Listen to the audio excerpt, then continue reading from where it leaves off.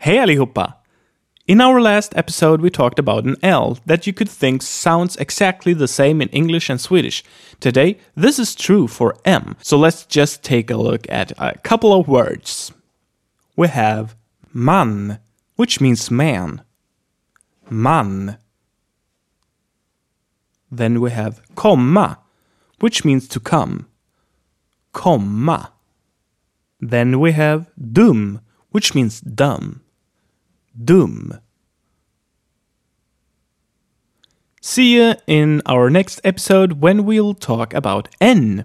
There's more to that than to the M. So see you then. Hej så länge! Remember to stop by sayitinswedish.com for additional interactive material for this lesson, videos and more awesome resources for learning Swedish, and become a part of the Say It in Swedish community.